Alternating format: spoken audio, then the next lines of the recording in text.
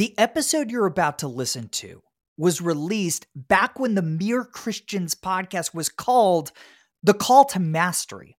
Now, if you love Mere Christians, you're still going to love these older episodes because the majority of each conversation focuses on how the gospel influences the work of our guests. With that disclaimer out of the way, please enjoy the episode.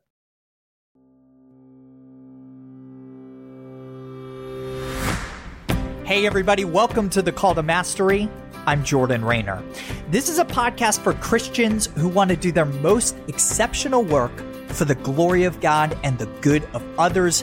Each week, I host a conversation with somebody who's following Jesus Christ and is also pursuing world-class mastery of their vocation. We talk about their path to mastery, their daily habits, and how their faith influences their work.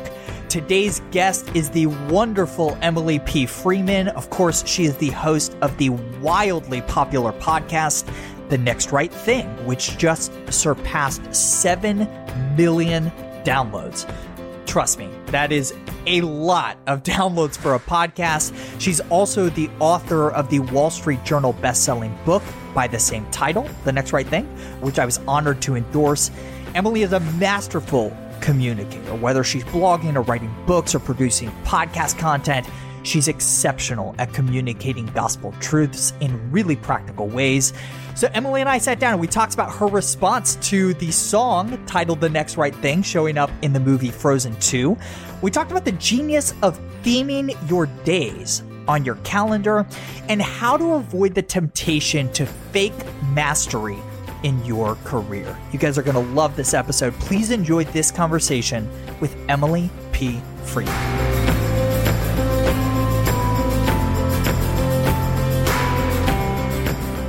Emily P. Freeman, thanks for being on The Call to Mastery. I'm thrilled to be here. Thanks for having me. So I promised my kids that I would start here in this conversation. So since Thanksgiving, there have been 3 songs played on repeat in my house by my 5-year-old and 3-year-old talking to Alexa. I think you can guess where I'm going with this. Number 1 is Who Let the Dogs Out by Baha Men, of course. Number 2 is Waving Through a Window from the Dear Evan Hansen soundtrack. And number 3 is The Next Right Thing from Frozen 2. That's right. I have to, and by the way, I intentionally did not read up on what happened here. I've gotta know if there's a story here. Please tell me the Disney writers were like huge fans of your podcast and that inspired the song. I can tell you that, but then I would have to confess that it was not the truth. Let me tell you, ever since I started getting wind that there was a song called The Next Right Thing back in, I don't know, months before the movie came out. And I was like, well, that's cool. And since then, I have gotten questions from, do you know Kristen Bell? Did you write the song? Did Disney pay you? People were both thrilled and angry, thinking that Disney stole it from me, which first of all, I'll be the first to say, I did not come up with the phrase. Yeah, you talk about this in the book. Yeah. Right. I'll take it. But sure. I constantly tell people like Dr. Martin Luther King, Anne Lamott, Mother Teresa, Alcoholics Anonymous, and the big book of, there's so many people who have said this before me. But yes, so the story is that I did not see the movie until I got 1 million trillion DMs on Instagram from people giving me a screenshot of either them at the movie or the song by Kristen Bell. And the funny thing is, which is kind of cute, that everybody thought they were the first person to tell me. Right. Oh, Emily, I don't know if you've seen this, but there is this movie. It is a cartoon, and they kind of go through the whole thing. And I'm like, that is so cool. Thank you. So I finally saw it, loved the movie, the whole thing. But you know what? After I saw it, what happened was that I became fascinated with the writers who wrote the song, the Lopez. There's a husband and wife who wrote the song. And so I had to, of course, listen to a podcast they were on talking about it. And it's really beautiful. It's just sort of like their inspiration for the song, for the character in the movie. But then it was really based on how, people who they worked on the movie with, I think it was maybe one of the directors or producers who had a great loss in his life. And they watched him go through that loss. And he did it by simply doing the next right thing. And so that was like a real spiritual and personal transformation that happened for them. And then they kind of put it into this song, which I thought was really beautiful. And it's a dynamite song. I mean, yeah. Come on, by Disney standards, this thing's complex. You're a musician. I'm a musician. It's complex. The chord structures are interesting. I'm all in. I'm all in on Kristen Bell and the next right thing, and Emily P. Freeman and the next right thing. That's right. That's right. So everybody listening right now knows you as the host of this phenomenally successful podcast. But I don't think a lot of our listeners probably know your story. What's your story vocationally, Emily? It's funny. So I went to college as a piano major. Some people don't know that, but I went to a Bible college, Jordan, and they're not really known for their, this particular schools. You don't go there to major in piano, but I did. Yeah. But it was a couple years into it. And I realized I really love playing the piano, but I really wasn't looking to, have that be my lifelong vocation. And so I ended up transferring schools. I went to University of North Carolina in Greensboro, and I studied sign language interpreting. And that's what I got my degree in, educational interpreting for the deaf. And I thought, okay, this is it. I'm going to do this forever. And I was really fascinated with the language piece of it, of like listening to, someone who was teaching or speaking and then being able to understand what that person was saying in such a way that I could translate it into American Sign Language so that it would provide, accessibility to these deaf students and the whole thing. So I did that for years. And then after I got married and we had twins actually. So it was like, we went from 0 to real fast. And that kind of changed my working full-time situation. And that was when I started to write on a blog, was when I kind of stopped, the full-time sign language interpreting life that I was living. And 2 years into having twins, I was like, I can't remember my name. I don't know what day it is. And I have to do something to help me feel like a grown-up. And I just started this blog and shared it with just my girlfriends in town. I mean, it was like for a couple of years, I just wrote, and I didn't know about the internet. I mean, I did, but I just didn't think about an audience or a reader beyond my own town. And then slowly I began to be aware, like, oh, wait, what if I wrote things on here to actually connect with people beyond myself? What if I wrote things I was learning and things that I, thought were important? It was just one of those, I kind of stumbled into it this was back in like 2007. And that's kind of how I'd always been a writer, but it was one of those things where I thought that was like a hobby for when you're a kid. I never thought I could take it seriously because I think a lot of us have this idea that to be a writer, someone has to come and crown you with permission to do that work and to call yourself that. And I had not received my crowning yet. And so I just figured, well, I guess that's not really a thing that I can pursue, but that's kind of where it started. So 2007, you start blogging. When did you sign your first book deal? I signed my first book deal in, I think it was 2009. So one of the things I like about your story is this pattern of placing little bets, right? Yes. Your first foray into writing wasn't trying to go get a traditional publishing deal. You sat down and you started blogging, right? Can you talk about the value of placing little bets in your career? Absolutely. And, I'm glad you asked that question because I think just speaking specifically about writing, I work with and meet so many writers through the course of my work. And what I find to be true across the board is that writers think that you're not a real writer unless you have a book published. And so I talk with writers who talk about, it's like they have book-shaped eyeballs, and like everything that they see is they see through the lens of a book. And not only do I think that that's a dangerous way to look at the work, but I think that it's the wrong focus. And I will say when I started writing, I might have been the opposite. I think I did think that, in order to be a real writer, probably real writers wrote books. That felt right. But I never, ever thought I would do that. That really wasn't the goal. But I did write on a blog pretty consistently when my kids were little. And I did it week after week for several years in a row. And it was probably my first step forward, making progress toward that book. It was never, the destination wasn't like, let's write a book, but it was like, well, I'd like to learn more about writing. I would like to become a better writer. How might one do that?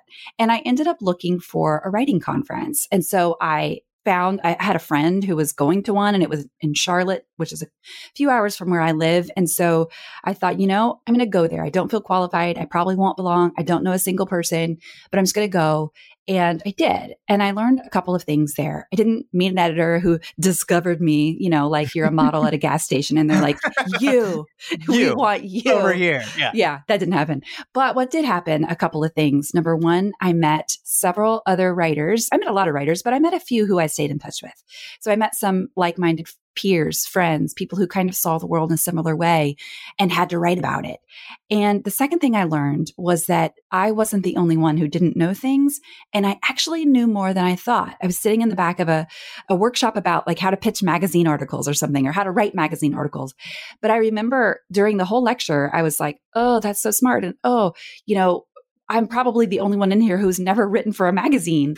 But then during the Q&A, I remember people started asking questions, not only questions that I had, but also questions that I knew the answer to. And so I thought, okay, maybe I'm further along than I thought. And that was such a human experience for me leaving that conference. Like I said, I didn't meet an editor, I didn't meet an agent, but I did meet people. And I also got a little glimpse at myself. And in that, I feel like that was like one little step, one next right thing kind of in the right direction of, I didn't realize it at the time, but it was kind of moving towards that book. But again, the book was kind of, I always think about, the work that we do. I think often we confuse the work as the art, like, oh, I'm going to write a book, or I'm going to write a song, or I'm going to do this creative thing. And then look, now I have my art, here it is. But in fact, as I'm doing this and as I learn and as I pay close attention to the way God makes and the way that he makes us, is that it's really that we are the art, and that the fact that we have a book or a piece of artwork is evidence that the art has happened, that we are becoming someone. And here's my book. It's evidence that that's happening. But that's kind of secondary to the true art, which is the beauty of the change and the redemption and the transformation that's happening on the inside of me. That's beautiful. One of the things I like most about your kind of path to mastering your vocation, I could be misremembering this, but I seem to recall you having a conversation, I think it was on Andy Downs' podcast, about taking the time to fall in love with ideas, especially like work project ideas, before choosing to commit to them and pursue mastery of them. And I think this was in the context of launching The Next Right Thing as a podcast instead of a book. Am I remembering that correctly? And Yes. If so, can you talk about that? Absolutely.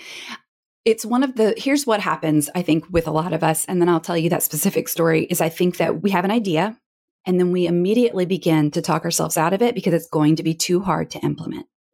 And then we don't ever do our good ideas. And then the world is missing out on that thing we had to offer.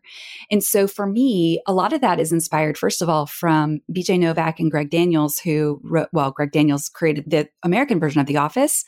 And in their writing room, BJ Novak talked about this on a podcast. I think it was with Tim Ferriss or somebody. They had this thing where they called it blue skying, where like, we are going to share our ideas. We're going to camp on an idea for hours and no one can say it's any of these ideas are bad ideas. You just you just go crazy. Dwight flies to the moon. Okay. It's a blue sky idea. We're going to allow it. And then later they're going to slash all their darlings. Right. But at first, when it first comes, you got to give those ideas a chance to breathe. It's like they're so brave coming out and they'll stop coming out if you keep killing them as soon as they pop their heads up.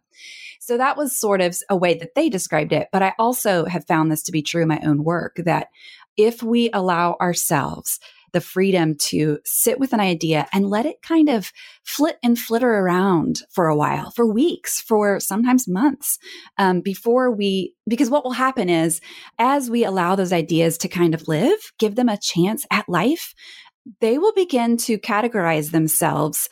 And it's like our brains, I call it our brains will work for free. It's kind of like the subconscious part of our brain of figuring out some of the parts that are difficult. And the good ideas, sometimes there's a big gap between where we are and where we're going to get there. And depending on your situation, the gap could be money, support, just knowledge. There's like a lot of things that can be in that gap. And if you haven't allowed yourself the time to fall absolutely in love with that idea, it's going to fall through the gap. But if you have given yourself to this idea fully, and for me, for example, it was this idea of this concept of decision making, this way I was paying attention to how we make decisions and then what happens when we have an unmade decision. And I was, Jordan, fascinated. I was obsessed with how I felt like God It's almost like he was in on some kind of joke, because I looked around and I thought, this is everywhere. It's like the blue car syndrome they talk about, where like you're going to buy a car and you see it everywhere. And I started seeing this whole decision-making thing everywhere, where I thought, look how attentive I am when I have to decide between two good things or two hard things. When I'm living in this state of indecisiveness, I become attentive to, how God might be speaking through my husband, through my pastor, through my best friend, through the way the leaves are turning on the trees. I mean, we become hyper aware, and I'm like, oh, okay, maybe God is less interested. Like he's getting my attention through this unmade decision, but actually there's something going on deeper within me. And what might it look like if I follow that thread? And so I thought, because I'm a writer, I thought, oh, this is my next book. I'm going to write a book about this. And I sat down and I tried to write it, and it was the worst. Nothing was I mean, it was not coming like my other books had, but the idea felt the same. You can you've written a few books, you can kind of start to know, okay, this is book length worthy. Some things are like tweet worthy. And then this felt a lot longer, and, but it wasn't happening. And I was so frustrated. But what I realized was, at the same time, simultaneously, I started really falling in love with just the audio medium. I was listening to more audiobooks. I was on the scripture reading team at my church. So I was reading scripture on Sundays out loud, and I was listening to more podcasts. And it was so funny the way it kind of converged, because I was working on this quote unquote book, and then I was consuming audio content. And I thought, if only there was a way to, talk about this book instead of having to, talk so that people could. Then I realized they came up with that a long time ago. It's called podcasting. Right.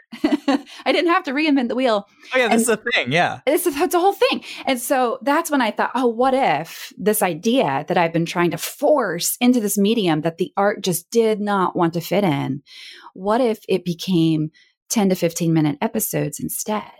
And immediately when I gave the work permission to run in the direction of a podcast, it sort of fell into place as far as the format of it. It made more sense to me. And the good news was I had already really fallen in love with the idea of it being a podcast. The bad news was I didn't know how to host a podcast. Yeah. I didn't know the first thing. And so that's where the gap was for me in that. It's like, okay, here I am. I got this idea. I think it should be a podcast. But I was so deeply in love with it and committed to it that I'm like, this love will carry me through the dark night of the soul of technology, of trying to figure out how to actually get it. And it is the darkest of nights. It's starting a podcast. Wires. I mean, everything is, it's the worst. But it didn't matter, because I gave it the space because I loved it. And I'm like, we're doing this. It was just like your face set like a flint. But if that had not been allowed to happen, I don't know. I might never have done the podcast, because I would not have given it the space, and I would have talked myself out of it too quickly. The ironic thing is that a year and a half later, the podcast became a book anyway. So now we have the Next Right Thing book, but that would never, ever, ever would have happened if I hadn't allowed it to be what it wanted to be when it wanted to be it.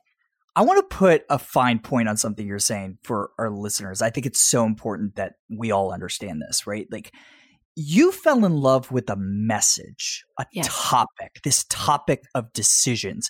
The medium was secondary. And I think a lot of people start with the medium. They say, I want to write a book, or I want to start a podcast. Well, here's the deal.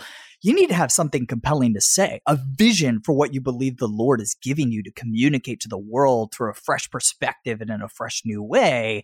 And especially in this day and age where the medium can be pretty much whatever you want it to be. It could be 3-minute podcast episodes. It could be 3-hour podcast episodes, or it could be a blog post or a tweet. I think a lot of times we get hung up on the medium before we really dig in with the Lord in prayer to make sure we have a message we're sharing with the world. So when you chose the podcast medium, though, you didn't know what you were doing. Neither did I. By the way, I didn't even listen to podcasts before we started this. I'm not an audio listener. Who did you look to try to emulate? Because I had my list of a few people I went and listened to. Who did you listen to say, I want to copy bits and pieces of these shows? It's funny because I actually did the opposite at first. I heard what I didn't want to do. And it wasn't so much people were doing it poorly. It was just, I knew I didn't have the capacity at that time to schedule with interviews and to figure out the technology it takes to host interviews. At that time, it was like, that wasn't the part I was falling in love with. It was So I knew that number one, it wasn't going to be an interview style podcast. I also knew I wanted it to be short, like 15 minutes or less short, because people who are struggling with decision fatigue and chronic hesitation do not have time to listen to an hour long, like they want a quick win, some quick encouragement for what does my next right thing look like today? What if I'm stuck in decision fatigue today? What's that going to mean for me? And so I live in a town where for us, commutes are 15 minutes long everywhere we go. Like that's just my life. And I know that's not true for everyone, but of course, I created the podcast. So in my mind, I'm like, a commute is 15 minutes everywhere you go. Right. And so that was kind of another piece of it. I wanted a mom or a dad to be able to drive to the grocery store and by the time they get there, they've heard an entire episode. So there were a few things I knew for sure. And the third thing was I wanted it to be something where I heard Oprah Winfrey talk about how, she had the Oprah Winfrey Show for over 2 decades. And she then started the OWN network after the show went off. It's like, well, we had a show every day at 4:00 and we did that for years and years and years. So we can have, a network because what's better, it's better to have a show on every channel all day than to have one show at 4:00. And it's funny because later I listened to an interview she did and she was saying that, the network did not go as they thought it would go. Did not take off the way they thought it would. And upon reflection, they realized that what they had done, that 4:00 time slot, it was so successful. But part of it was because they had created a habit for America that 4:00. And I still think this way because I watched Oprah I would come home from high school and I would turn on Oprah with my mom and we would watch it. And it wasn't really about Oprah necessarily. It was, but it was our 4:00 habit. It's just what you did at 4:00. It's just what you do at 4:00. I still to this day, when it's 4:00 weekday, I'm like, it's time for Oprah. It's just like it's Pavlov dog thing. It's time. It is time. And I loved it. I miss it still. But I thought that was a fascinating observation because I thought, that's a habit that we collectively had as a community. And then when she spread it out over a whole network, the habit was diffused. And so I thought the same thing about a podcast episode, let's drop it. Most people drop their episodes the same time every week, but it's the same kind of thing. I want Tuesdays to become for people the day they look forward to, because if they lack clarity, they're going to get a little bit for 10 minutes every Tuesday. Yeah. I love that. Hey, so in the book, you talked about how when you were starting out as a sign language interpreter, you hated being called a beginner, even though that's exactly what you were, right? And you go on to make this point that, we want to rush to mastery, right? And you use that word, but we can't. This is called the call to mastery. And I talked about this in Master of One. One of the keys to mastering any vocational discipline is just discipline over time. Over a long period of time. How did you learn the value of good old discipline over time, and how can we do the same? I'm still learning it, number one. But I think that whole idea of being a beginner, it's like we love new beginnings, spring and starting over and, but then when it becomes personal, we don't like it anymore. We don't like being a beginner. When I was a sign language interpreter, I had a supervisor who wrote on my supervisory sheet that I was, good for a novice interpreter. Well, I didn't know what novice meant. So I was like, that word must mean brilliant. Awesome. That word must be the most awesome word of all. So I went home and asked Jeeves. I think it was back when Ask Jeeves was who came up with let's have a butler who is a search engine. We'll call him Jeeves and he will answer all your questions. But so I asked Jeeves what novice meant, and it meant beginner. And I was like, oh no, she didn't. She did not call me a beginner. I was still in college, Jordan. I was a senior in college. It was my internship. And here I was offended by her saying what I actually was. But I think that's so true in so many areas of life. We get frustrated. And it doesn't just have to be vocationally. I think we are beginners in sometimes as a new parent, or even if it is, you go into a new job and you immediately feel ashamed for the fact that you don't know where the bathroom is, or you don't know, you can't remember your password, or you don't know how this new technology works. And it's we feel this weird sense of shame. I think it probably comes out, maybe it's a Western thing that we think that we're all supposed to know everything right away. And so what happens is we fake mastery and we give off this aura that we've mastered the thing when in fact we don't know what we're doing. And I remember an episode of Parks and Recreation where Andy Dwyer gets hired by this fancy men in Britain. And he comes back to Pawnee and tells his wife, he was like, I don't want to go back there because I don't know what I'm doing. And April, his wife, was like, Andy, I'm going to let you in on a secret that everybody knows. Nobody knows what they're doing. You just have to do it until you learn what you're doing. And I think, you asked kind of what is kind of my path of the discipline of mastery. And I think it's really less about figuring something out and more about doing it terribly for a really long time until it starts to get better, and really kind of finding that place within me of confidence to do that. It takes a great amount of confidence to do something poorly and to keep on doing it. And I think that's part of the practice. It also takes a lot of confidence to ask good, curious questions, right? In all the interviews I did for Master of One, humility was the common denominator for these Christ-following masters. They admitted and were transparent about what they didn't know. That's the only way that you can grow. So, Emily, we talk about routines and habits here a lot. I'm really curious what your typical day looks like. I mean, we're in the middle of the coronavirus crisis, so probably a little different right now, but typical day for Emily P. Freeman from sun up to sundown, what does it look like? It does look a little different, but I would say that, now that, listen, when you're talking to parents too, if anybody's a parent, it changes with the ages of your kids, I would say too. But right now, it is coronavirus time, but I've worked from home forever. And so that's still pretty much the same. But I wake up and before coronavirus, I had about an hour-long morning routine that I would walk through. And it was this kind of a pattern of pray, read, write, read, pray. And that was this PRWRP. And I like little acronyms to help myself remember things and talk about things. But now it looks more like RP. It's like pray, write, read. It's a little shorter. And I've found that I've had to extend a lot of grace to myself with my routines that I was used to and loved, because everything has to maybe be a little bit shorter than it was before. I'm just having to extend a little bit more compassion towards myself for some of those routines, because I came from listen, when I was in college, I was like, spiritual disciplines were I was very rigid with thinking, everything was black and white. This is how, there's good, there's bad. This is how it has to be. And then I kind of went through a long process, like many of us probably have, of understanding God's grace toward me, and of understanding that spiritual disciplines are not really about the discipline themselves. They're about putting ourselves in the path of God so that we can hear his voice and play and listen to him and be fully ourselves. But it's a less rigid thing than what I used to think.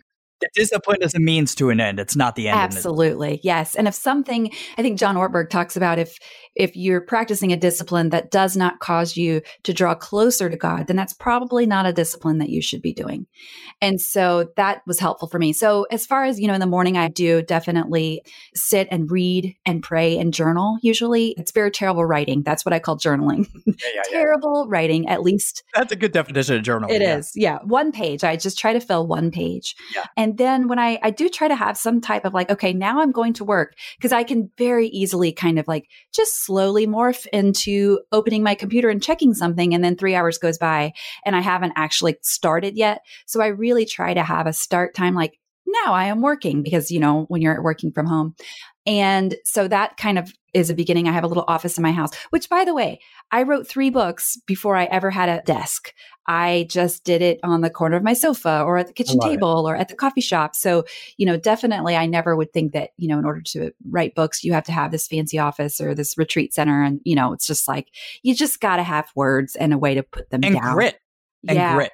A lot of grit. Yeah. A little bit of blinders on your, on your eyes. Exactly. Yeah. But and it's funny, for many years, in fact, I finished grad school a couple of years ago, and it was during that time, the busiest time of my life, I started following what I called theme days. So each day of the week has kind of a theme attached to it.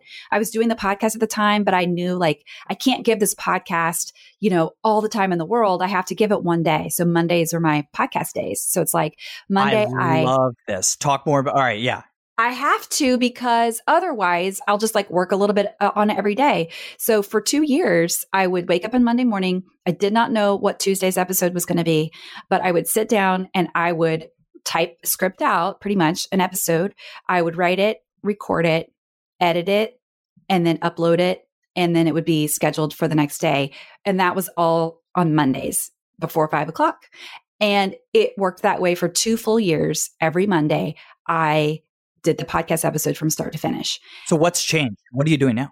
What's changed was I realized that I didn't want to do my own plumbing anymore because, I'm the only one who could host that podcast. But there are a lot of people who can edit the podcast. There's lots of people who can put the music in. There's lots of people who can do the show notes.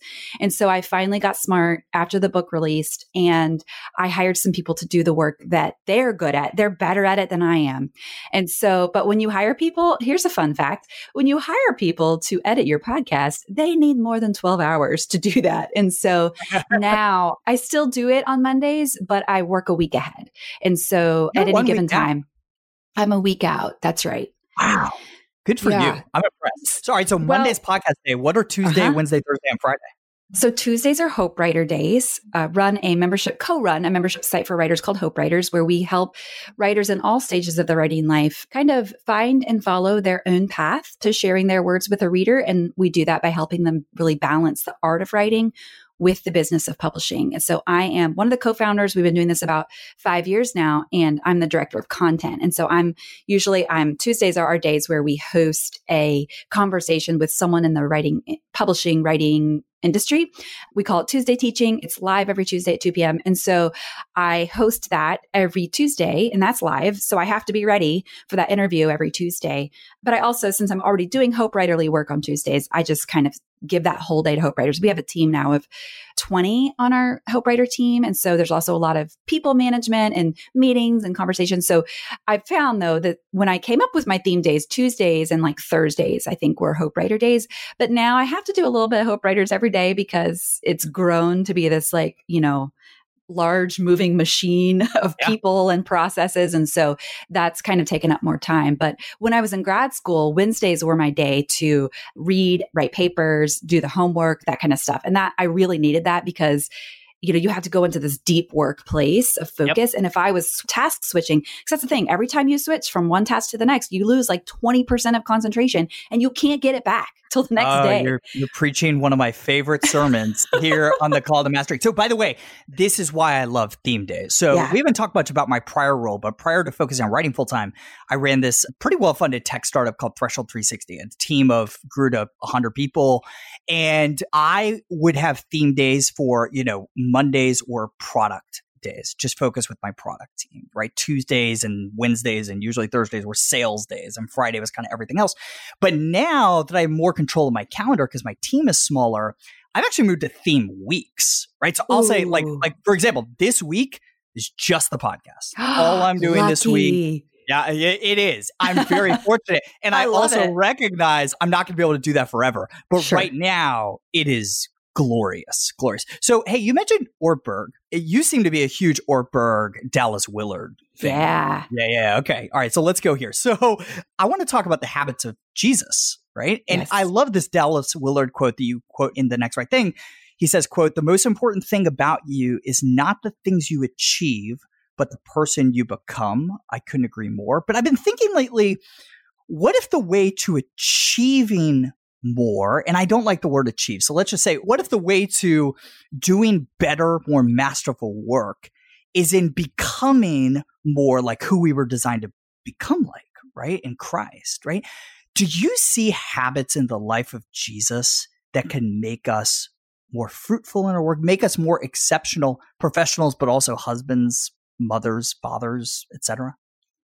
I see the main one is one that Dallas Willard talked about when Ortberg asked him, when he first started out, John Ortberg called up Dallas. He was like, give me, I want to be healthy spiritually. I want you to give me your advice. He called him up, and Dallas had a long pause on the phone.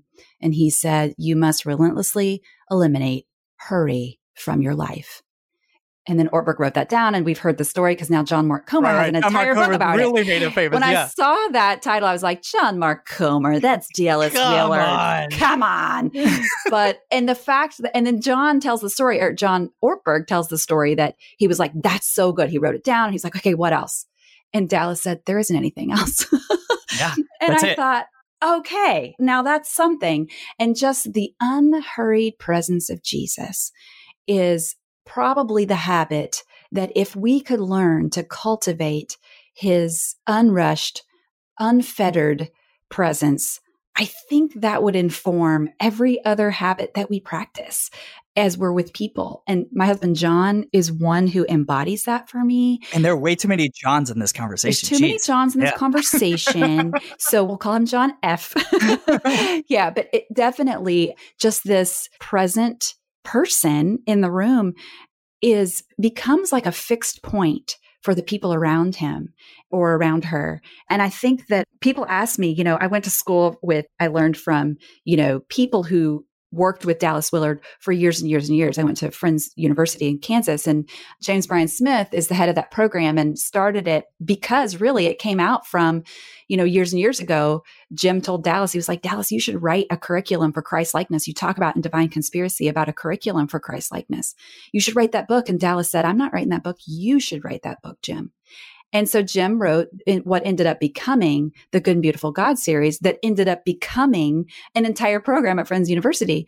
That's where I went to school and studied. And so that's really near and dear. But I think that is so pivotal. So that idea of, we're all getting a spiritual formation. But the question is, and that's something that Dallas says, is what kind? What kind of formation? We're all being formed, but how we walk into a room. And that's something that people ask me like, well, what did you learn in school? What's the biggest thing you learned in school? And I'm like, well, I'm learning how to walk into a room. That's kind of when it comes, I'm learning theology things and formational things and practices and habits. But if we can walk into a room, remembering that our friend Jesus walks with us, is within us, beside us, behind us, before us, it changes everything. And that for me, that's when my most excellent work comes out. Like I said, almost as an afterthought rather than, as the main thing, because it's really about the person we're becoming.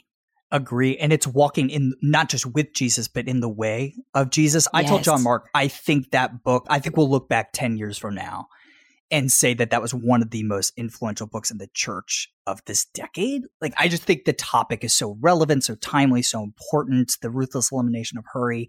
But, one of the things I love, this point that John Mark makes subtly in the book, but Jesus was unhurried, but he was busy.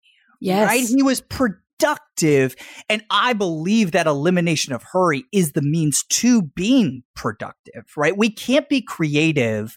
We can't master a craft if we're hurried from thing to thing. Hey, so real briefly, we talk a lot about this intersection of faith and work on the podcast. Your husband served as a youth pastor for first 10, 12 years of your marriage, right?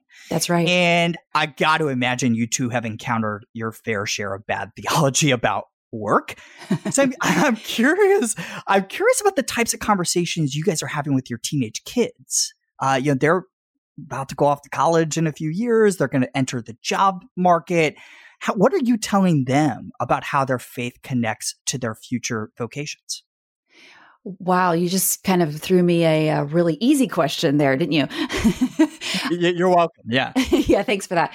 No, it's a great question. And I think that, you mentioned the theology of work or the false theology of work. And I'm glad you mentioned that because we see it in the church a lot. Like just yesterday, actually at dinner, we were talking as a family kind of about how some things in the church are of God and then some things are just of the culture.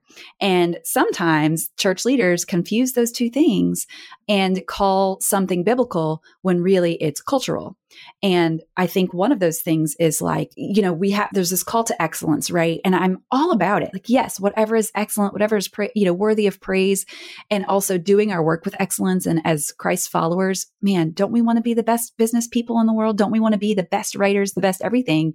Because it's a reflection. But I think there can be a twistedness that's to what end? It's like the question becomes, yes, the best, but why? And who's getting the glory for that? And where's the motivation for that? When you look at the life of Christ, many would have probably said he was a failure if you looked at the actual outcome. Now, big picture outcome, yeah, but at the time, he didn't really look like this massive success that they expected. They expected a king on a throne. They got a baby in the hay. And so it just didn't ever quite look the way. And I think that's talking to teenagers. I think that's, they more than anyone, they have this idea that's being formed every day, whether we like it or not, of what success is and also what failure is. And I think they've got it backwards a lot of times. And so we're trying to teach them to be bored. We're trying to teach them to take themselves, with a light heart. I think that we learn to laugh at ourselves. I think that if we become so focused in on, success the way that maybe the world has it, that's a dangerous, scary, dark, cold road to walk down. And I think constantly bringing in this comparison of like, is it from the Bible or is it from our culture? That's an important conversation. I couldn't agree more. And we talk a lot about this on the Call to Mastery. And I'm always sensitive to this because we do talk a lot about the pursuit of mastery and the pursuit of excellence. And I do think that's biblical. 1 Corinthians 10:31 tells us to do all things for the glory of God. What is his glory? What is his character? His character is excellence.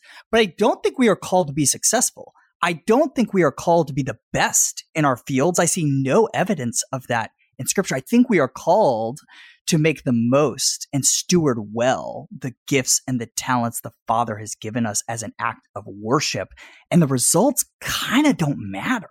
Right? Like, I think it is in the striving to do our work well as a worshipful response that brings honor and glory to him. Would you agree with that? Absolutely. And I would just add the striving with the energy of Christ. That I think that's where we can get crazy, is when we are bootstrapping. And you're right, having our eye on the outcome and letting the outcome determine something, when in fact we're just called to come out. We come out, we walk with Jesus, we do our best, we do our good work, and then we can walk away kind of like, like the outcome is not really our business, because it's not. And so there's a lot of freedom there, actually. And in the way of Jesus, we have to let striving cease, in the words of Keith and Kristen Getty, right? There's got to be a time where we step away from the work and be okay with the results, whatever those results are, because our worth, our identity is not tied up in the outcomes, right? That's so, right. Emily, 3 quick questions I love to end every conversation with. Number 1, which books do you gift most frequently to others? Ooh, I love this question. So there's a book of blessings by John O'Donohue called To Bless the Space Between Us. And it's this beautiful little hardback book. He's like an Irish priest and poet. I think he was a priest. I might get that wrong, but I know he was a poet. And he wrote these beautiful blessings. And I mean, it's like, blessing for beginning a new job, or blessing for, kind of obscure type of things. And it's a really lovely book that I love to gift. I quote from it all the time too. So that's one of my favorites. That's a good one. You guys can find that at jordanraynor.com/bookshelf. Of course, you can find Emily's book there as well. Hey, who would you most like to hear talk about how their faith and how the gospel more specifically influences the work they do each day in the world? Like a person's name. Is that what you're asking? Yeah. Or it doesn't have to be a person's name. It could be a type of vocational job. Like, I'd really love to hear a craftsman or something like that. Yeah. I tell you what, I'm fascinated by the weight and impact that fame has on a person's faith. And so I would say that whenever someone who is in the spotlight, like the global spotlight, or the, even just like America spotlight, who's not like a pastor or a Christian singer, like I think Lauren Daigle, somebody like that, but she's like kind of sings like, but I'm thinking like someone in Hollywood, someone who has had to withstand the burning lights of the world's focus and then has continued faithful in that. I think I talked with Candace Cameron Bure once about some of this a little bit, and she, maybe she's not exactly the person I had in mind, but I do think it's fascinating to kind of listen to someone like her talk about, navigating those, the Hollywood way with also your faith. I think that's a really fascinating conversation. Is there a specific name you do have in mind? I don't have any names in mind, but I wish that I did. I wish I did too. And then you could find that person and interview them for your podcast. Yes. Well, we bring a lot of these people on. So I think John Mark Comer had the same answer. It was somebody from Hollywood. Yeah. It was somebody from Hollywood and somebody from politics. Yeah. Which we've got some good political guests on the roster. All right. One piece of advice to leave this audience with, again, this audience of people who love Jesus, and as a response to that, want to do good work for his glory and the good of others. What do you want to say to them before we sign off? Well, I'll just share my favorite quote of all that I share all the time with everyone, because I think it's relevant no matter if you're, no matter where you are in your vocational walk. And that is from James Bryan Smith. He repeats this mantra often. And so now I've taken it as my own. He says, I am one in whom Christ dwells and delights. I live in the strong and unshakable kingdom of God. The kingdom is not in trouble, and neither am I. I love that. And I love that regardless of what decisions we make, regardless of what we do in our work, the king's plans won't be thwarted. He doesn't need you and me, right? He is going to work everything for his glory, for our ultimate good on the other side of eternity and for his kingdom. Emily, I want to commend you for the exceptional work you do in helping us do the next right thing in our careers and our lives. Thank you for serving your audience through the ministry of excellence. And thank you for continuing to hone your craft and just communicating gospel truths in such beautiful and really practical ways. Hey, you guys can get the book, The Next Right Thing, and of course, subscribe to the podcast at emilypfreeman.com. Emily, thanks again for hanging out with me today. Thanks for having me.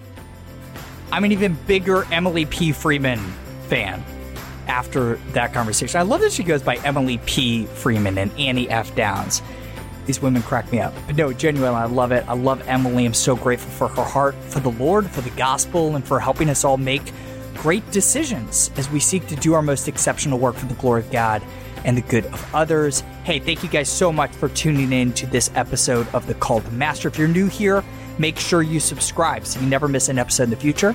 And I'll see you next time.